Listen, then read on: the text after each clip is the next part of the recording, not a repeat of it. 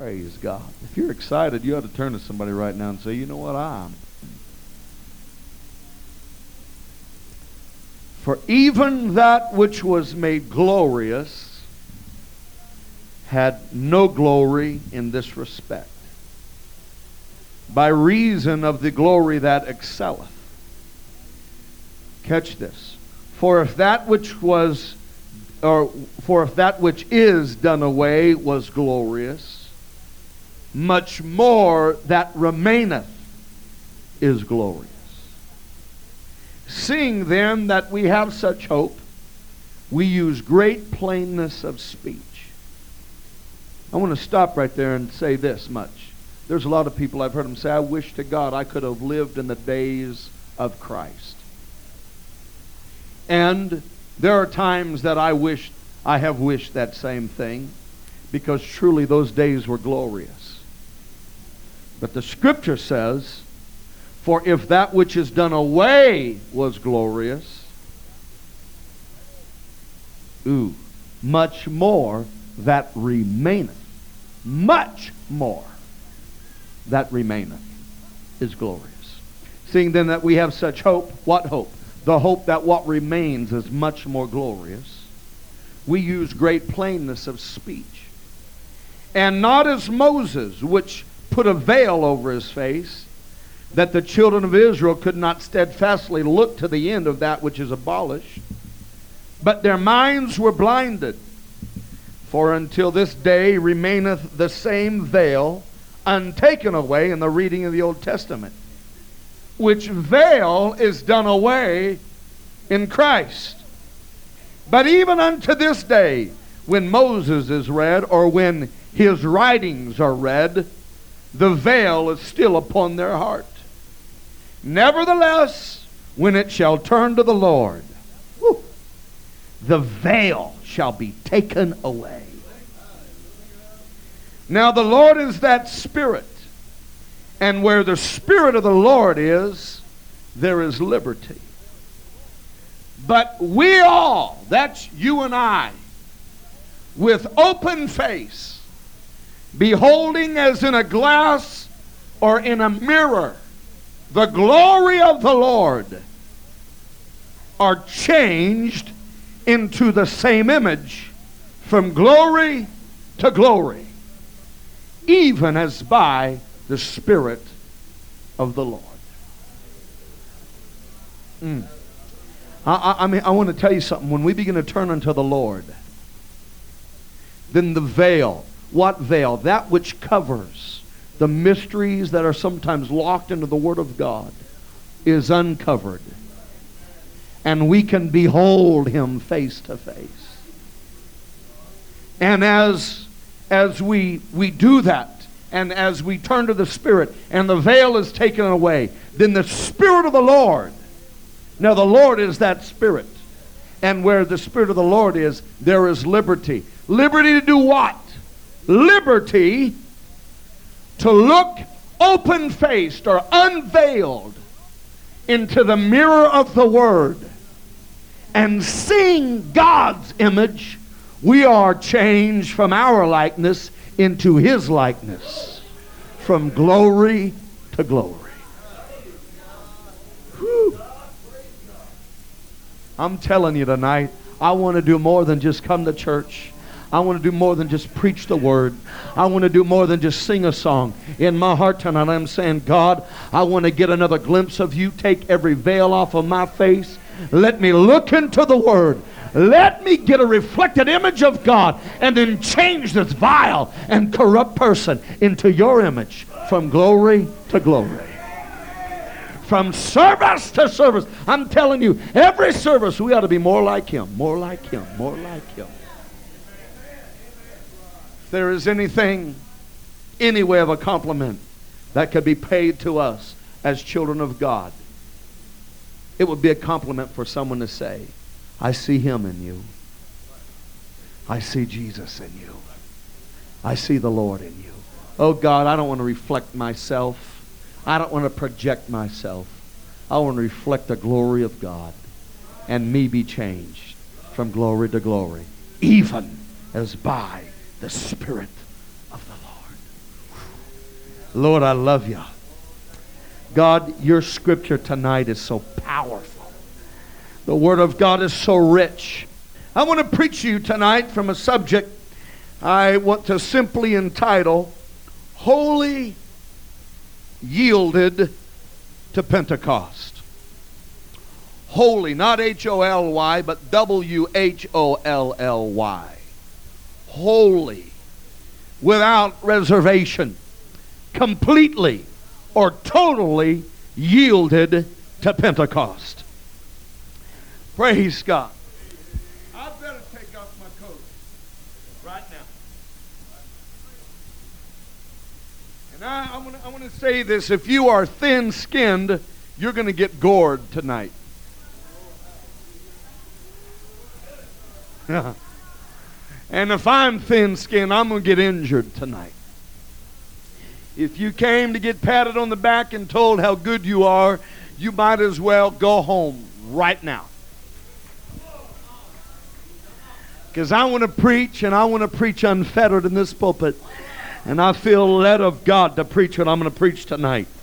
Amen.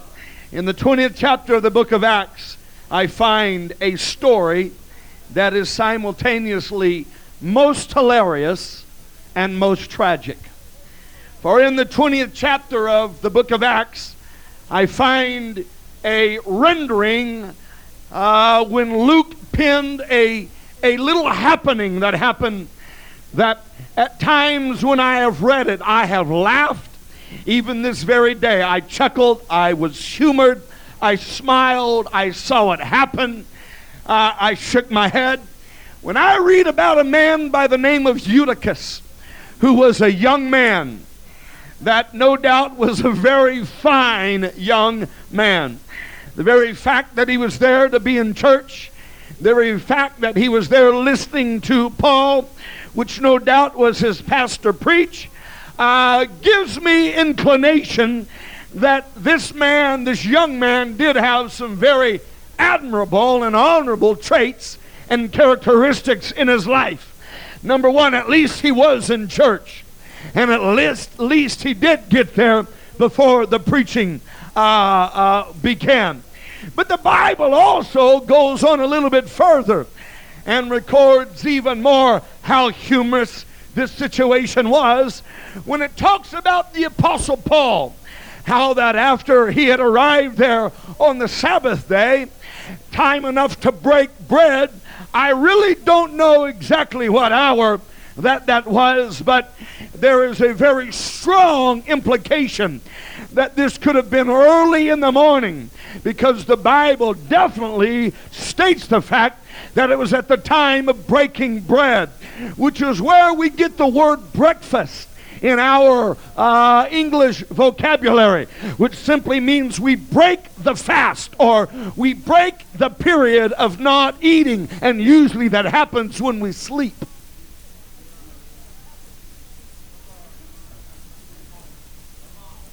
Some of us.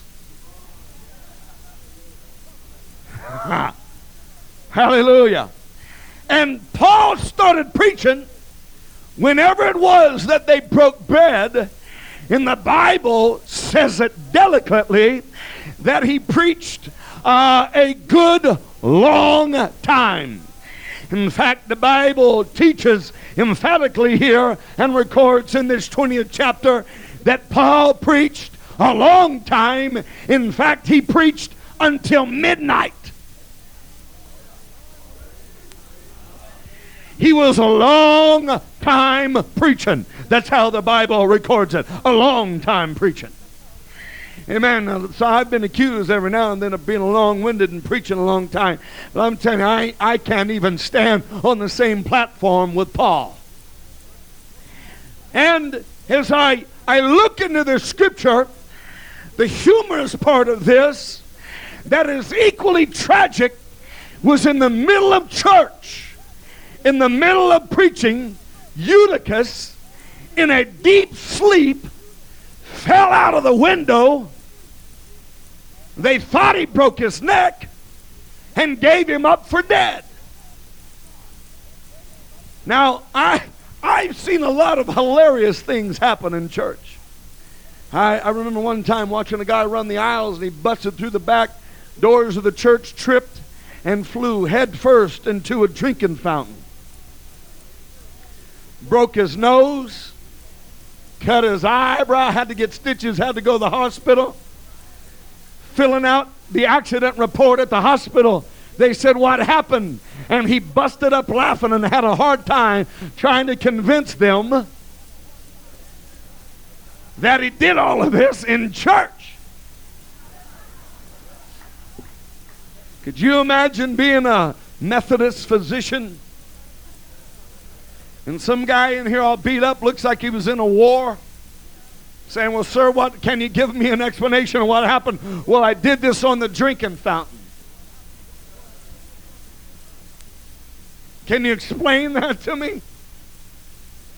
It's tragedy that in the midst of revival, in the middle of the church in the book of Acts, in the middle of the Word of God, someone could fall asleep so deep that they would fall out the window and be given up for dead. The tragedy in that is that the young man was really more out of the church than he was in the church. The fact of the matter is, his body was more outside than it was inside. The fact of the matter is, if he'd have been more on the inside when he fell asleep, he'd have fell in the church. Not out of the church. But truth must be reckoned with tonight. And truth tells us, in the midst of revival, there are some that are going to get so comfortable in the presence of God that they're going to fall asleep to the injury, not just of their body, but to the injury of their spirit. I'm going to preach to you tonight, Pentecost. Some of us are far too comfortable in church. Some of us are far too comfortable in the apostolic presence of the Holy Ghost, where we have made ourselves comfortable in the presence of God until we have isolated and insulated ourselves to a place that even the glory of God no longer really has an effect in us, and we remain unmoved and emotionally responsive to the power of God that begins to sweep across the hearts of God's people and is manifested in His church. And somebody said, "Hallelujah." Thank you, Kike. Last night people were running the aisles. Kike walked up here. I said, "You feel like preaching?" He said, "Yeah." I gave him the microphone. He said, "No." At least he wasn't asleep.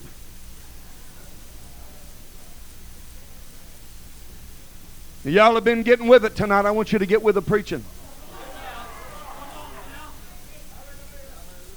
If I'm in the book, then you stay with me. If I get out of it, you're dismissed. Fair enough?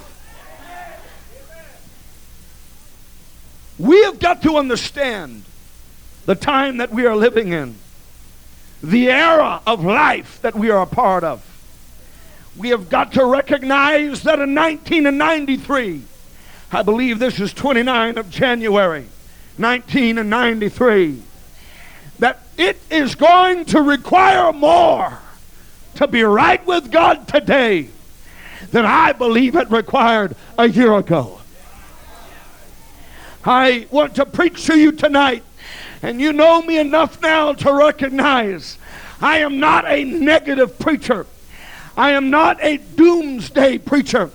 I do not like to preach people down and preach people under.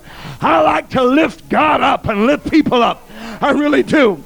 But I've got a sneaky suspicion and a very, very sensitive understanding and a very real feeling that God is going to require excellence of us out of some of us who have not yet understood that really to be used of God like God is intending to use us, we are going to have to give him our best instead of what we're used to giving him, and that is what's just left over. I want to tell you tonight that there is no more any room for us to get so comfortable in the presence of God until our flesh can dictate to our spirit how our response is going to be to the Spirit and to the Word of God.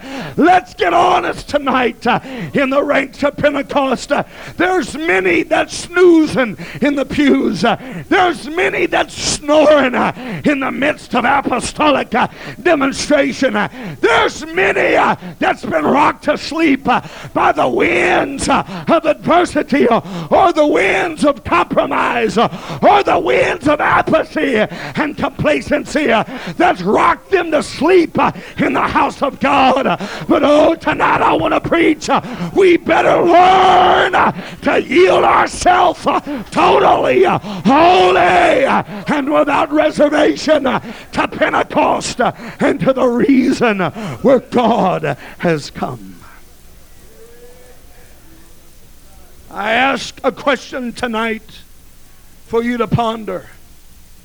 Have we, in the midst of all of our goodness and our blessings, in the midst of the move and the power of God, in the midst of His Spirit, in the midst of rejoicing, in the midst of us enjoying the blessings of God. You know, I thank God that we're not in a brush arbor tonight, because it'd be mighty cold. Brother Carricker, I'm thinking right now, I'm glad we're on in a brush arbor. I'm glad you got a microphone that you can spray. I'm glad you got a monitor up here to help save your voice. I'm glad we got electric lights and I thank God for this. I thank God for padded pews and carpet. I'm serious. I thank God we all drove to church tonight in an automobile. Nobody had to hitch up teams of horses or mules or donkeys or ox or whatever. I thank God for our blessings. But I wonder, in the midst of that, is it possible that we have forgotten God's idea of Pentecost? In the midst of all of the goodnesses of God, in the midst of all that God has given us, is it possible? I believe it is, that the real intent of God, the real idea of Pentecost, the real purpose of Pentecost perhaps has slipped through our fingers, and tonight we sit on pews not really depending on God like God's really intended us to depend on Him. You begin to study the Word of God, you will find a couple of points in Pentecost. You will find a couple glaring instances and glaring characteristics and glaring identification points that God really intended Pentecost to be known by. And this is what I want to preach to you tonight. Number one,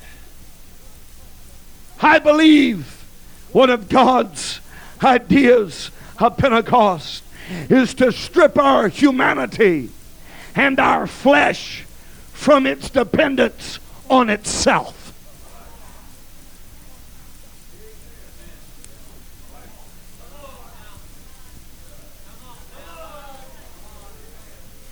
Now, if I was preaching to win friends and influence people and make everybody happy, I'd not preach what I'm fixing to preach tonight.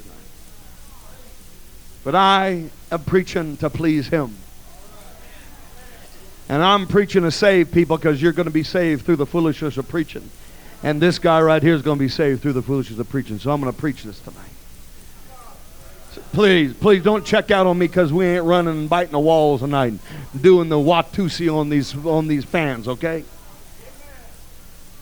We've had a bunch of that this week. We'll have some more of it, okay? Right now, I want the word. I want some people to get this message.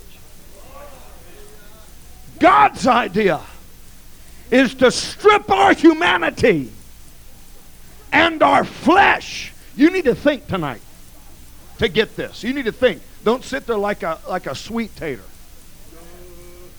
Think. Okay? To strip our humanity and our flesh from its dependence on itself. That means, what's our humanity? Our thinking? Well, I think this. That ain't why we're here. We're not saved by thinking. We're saved by His grace.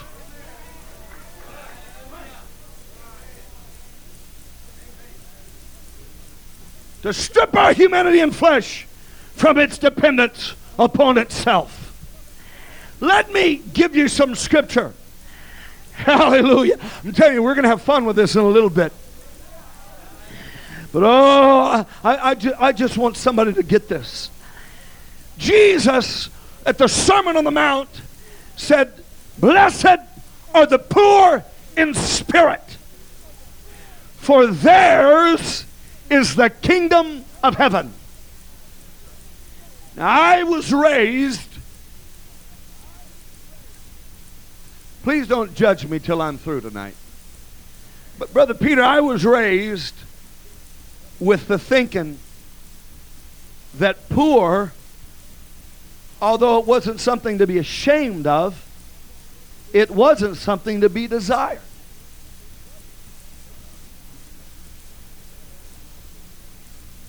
Brother Bill, you know what I'm talking about. I was raised thinking, I couldn't see any blessing in walking because I couldn't afford a car.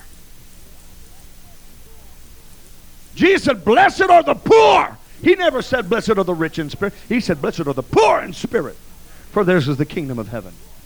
I was raised thinking, blessed is the man that drives a Jag.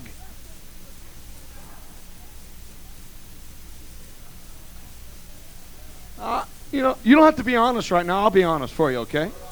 I was raised thinking, blessed is the man that drives the Mercedes. I never was taught, blessed is the individual that lives in government housing. I thought, thank God for that, but my God, that ain't the zenith of my life. I want to do something with me. Don't get defensive tonight if you live in government housing. Don't get mad at this preacher.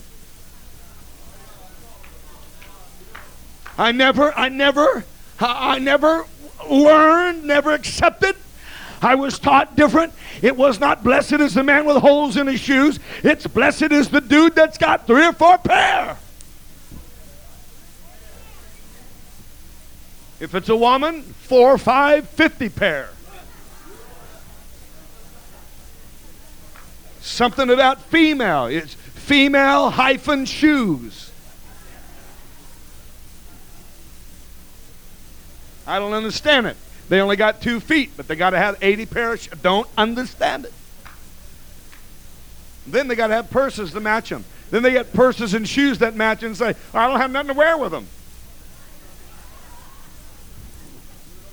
I say, well, what does that mean? Another dress? And she says, well, you're going to just let me waste this money? Just going to sit here and not get worn? I was raised, you know what I'm talking about, Brother Mortimer, with a thought, blessed is the man that doesn't have to shop at the dented canned food warehouse, but blessed is the man that can go down to Dillon's and just grab anything and throw it in a buggy and not worry about it. I never saw blessing in having hand-out cheese. I thought blessed is a man that can go buy aged sirloin if that's what he wants. And then 4 or 5 pounds of lobster on the side just to touch the palate.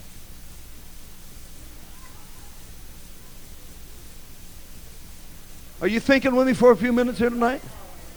But Jesus said, blessed is the poor in spirit.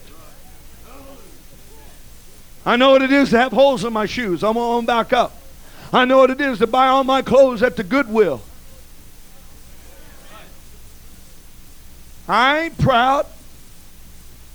I'm telling you, you ask these elder young ladies. We've been shopping, we've been junking and Goodwilling since I've been here. My wife and we love to do that. Oh yeah, you get good buys there. You make $1 go a long way. Especially if you grind on that woman and say, hey, come on now, I ain't going to pay all this price for it. But Jesus said, blessed is the poor in spirit. That scripture bugged me for the longest time. I said, God, I don't want to be poor.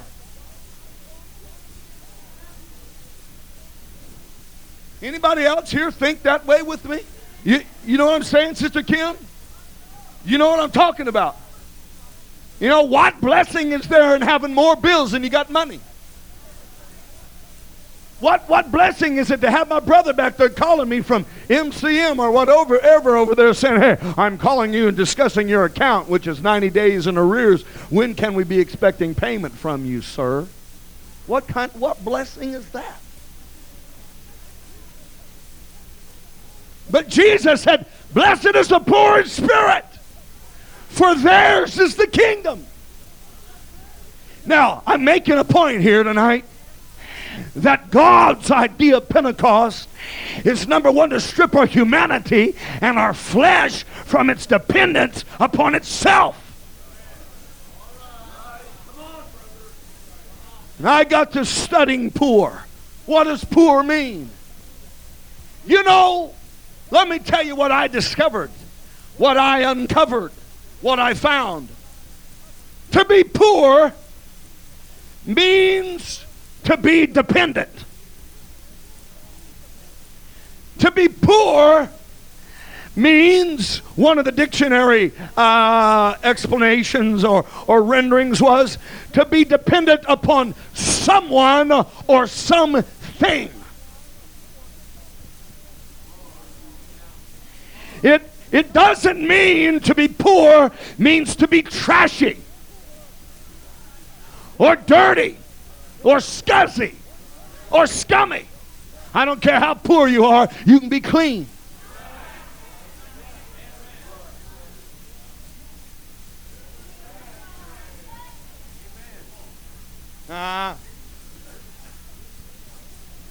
Jesus said, blessed are the poor in spirit, for theirs is the kingdom of heaven. And when you begin to look in the kingdom of heaven, there ain't nothing there chintzy, cheap, tinselly. There ain't nothing there from Kmart,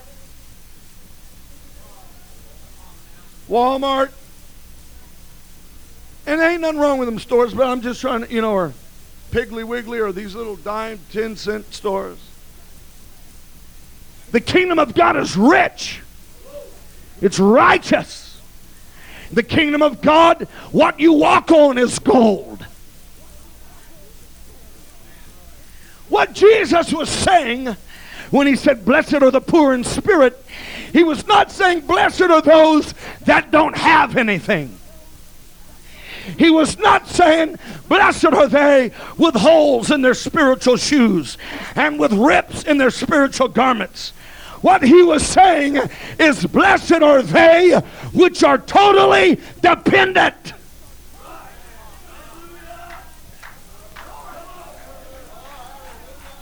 Blessed are they that have come to recognize I am not going to depend on my flesh. I am not going to depend on my humanity, but I am poor in spirit. Or in other words, I am dependent upon the Holy Ghost and the Spirit of God. What Jesus was saying is, blessed is the individual that wakes up to the realization that, God, if I'm going to be blessed today, it's because you're going to bless me. And if I eat today, it's going to be because you feed me. Blessed is the individual that is stripped his humanity and his flesh from its dependence on itself and says, all right, God, I ain't trusting my rotten flesh for nothing, but I'm going to stand in the receiving line of the Holy Ghost and say, bring on your kingdom. Why is it in countries and third world nations where they don't have Medicare, Medi-Cal, and what else? Blue Cross, Blue Shield, AAA, IBM, BMI, what other money? How come it is you hear from those nations report of miracle after miracle after miracle after miracle after miracle after miracle?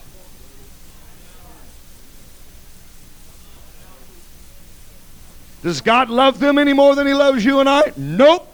The problem is we love ourselves a whole much more than them people love themselves.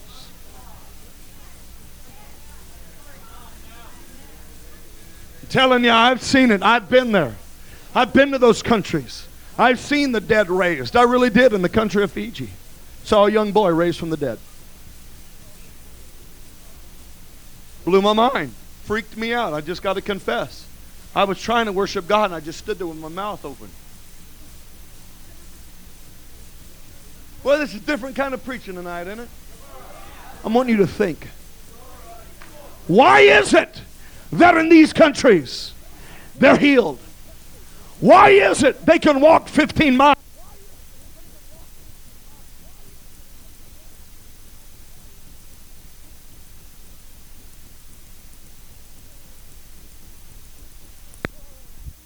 Digits have grown, and eyes have seen, and ears hear.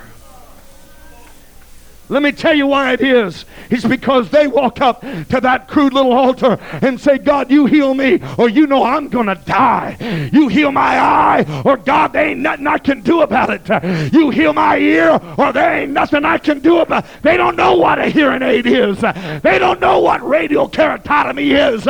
They just know, God, there ain't nothing else I can depend on, so I'm going to depend on you. And God says, good, here's my kingdom. Here's my kingdom.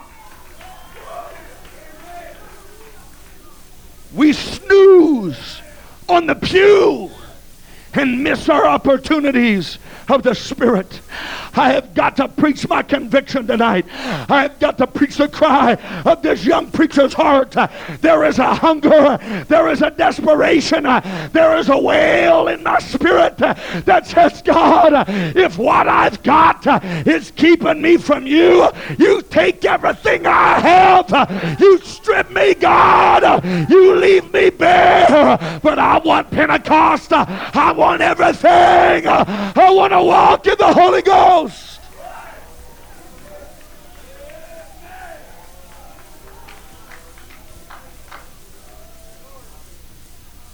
I said I want to get back to Pentecost. I want to get back to the time where they had all things in common. I want to get back to the place where the shadows of God's people is going to heal the people in the city. I want to get back to the place that when the church falls on its knees, that hell shakes and the devil trembles. I want to get back to the place that we're not just Pentecost in name, but we're Pentecost in deed and in action and in power. I don't just want to wear a label. I want to look into the Word of God and say, God, take the veil of things from my eyes and give me a revelation. Give me an understanding of you.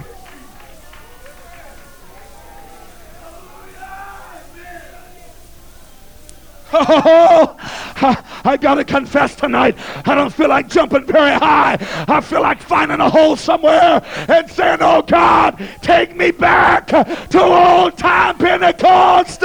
Take me back, God. Restore Pentecost to me. The day of Pentecost was fully come, the Bible says. It was not an accident.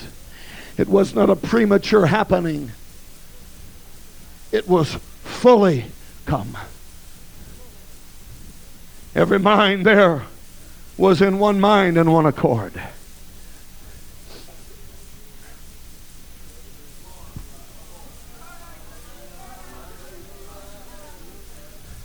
Can I tell you tonight, I'm tired of sleeping through the song service, singing He Brought Me Out, singing it with my mouth, and my heart's still asleep. I'm tired of singing about the blood. I'm tired of singing about the name when I'm only singing it from my jaw up and it's never got down into my spirit. I'm tired of singing about the Rock of Ages and my eyes remain dry.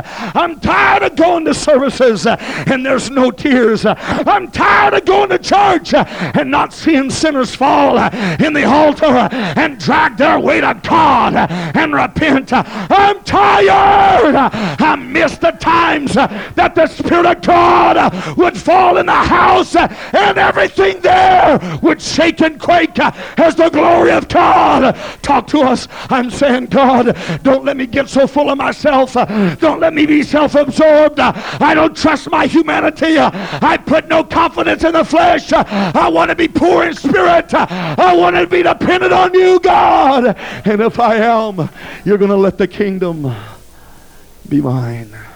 Let's love Him. Let's love Him. Let's love Him. Hallelujah. Hallelujah. Hear us, God. Come on, let's love the Lord. Let's love Him.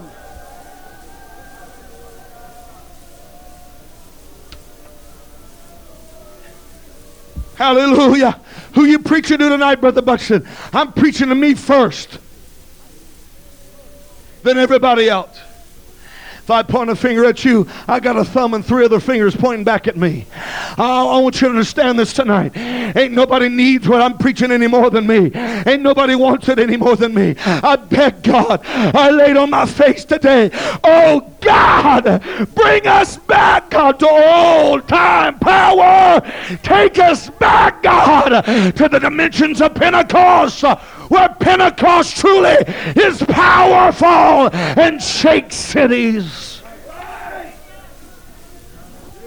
I read about the old Welsh revival in the days of the Reformation. I read about preachers of conviction. They didn't even have the full revelation of truth, but what they had, they preached it with everything that was in their heart. And I read about a certain revival. You can study it in history about the Welsh revival. In Welsh, this place where revival broke out, there were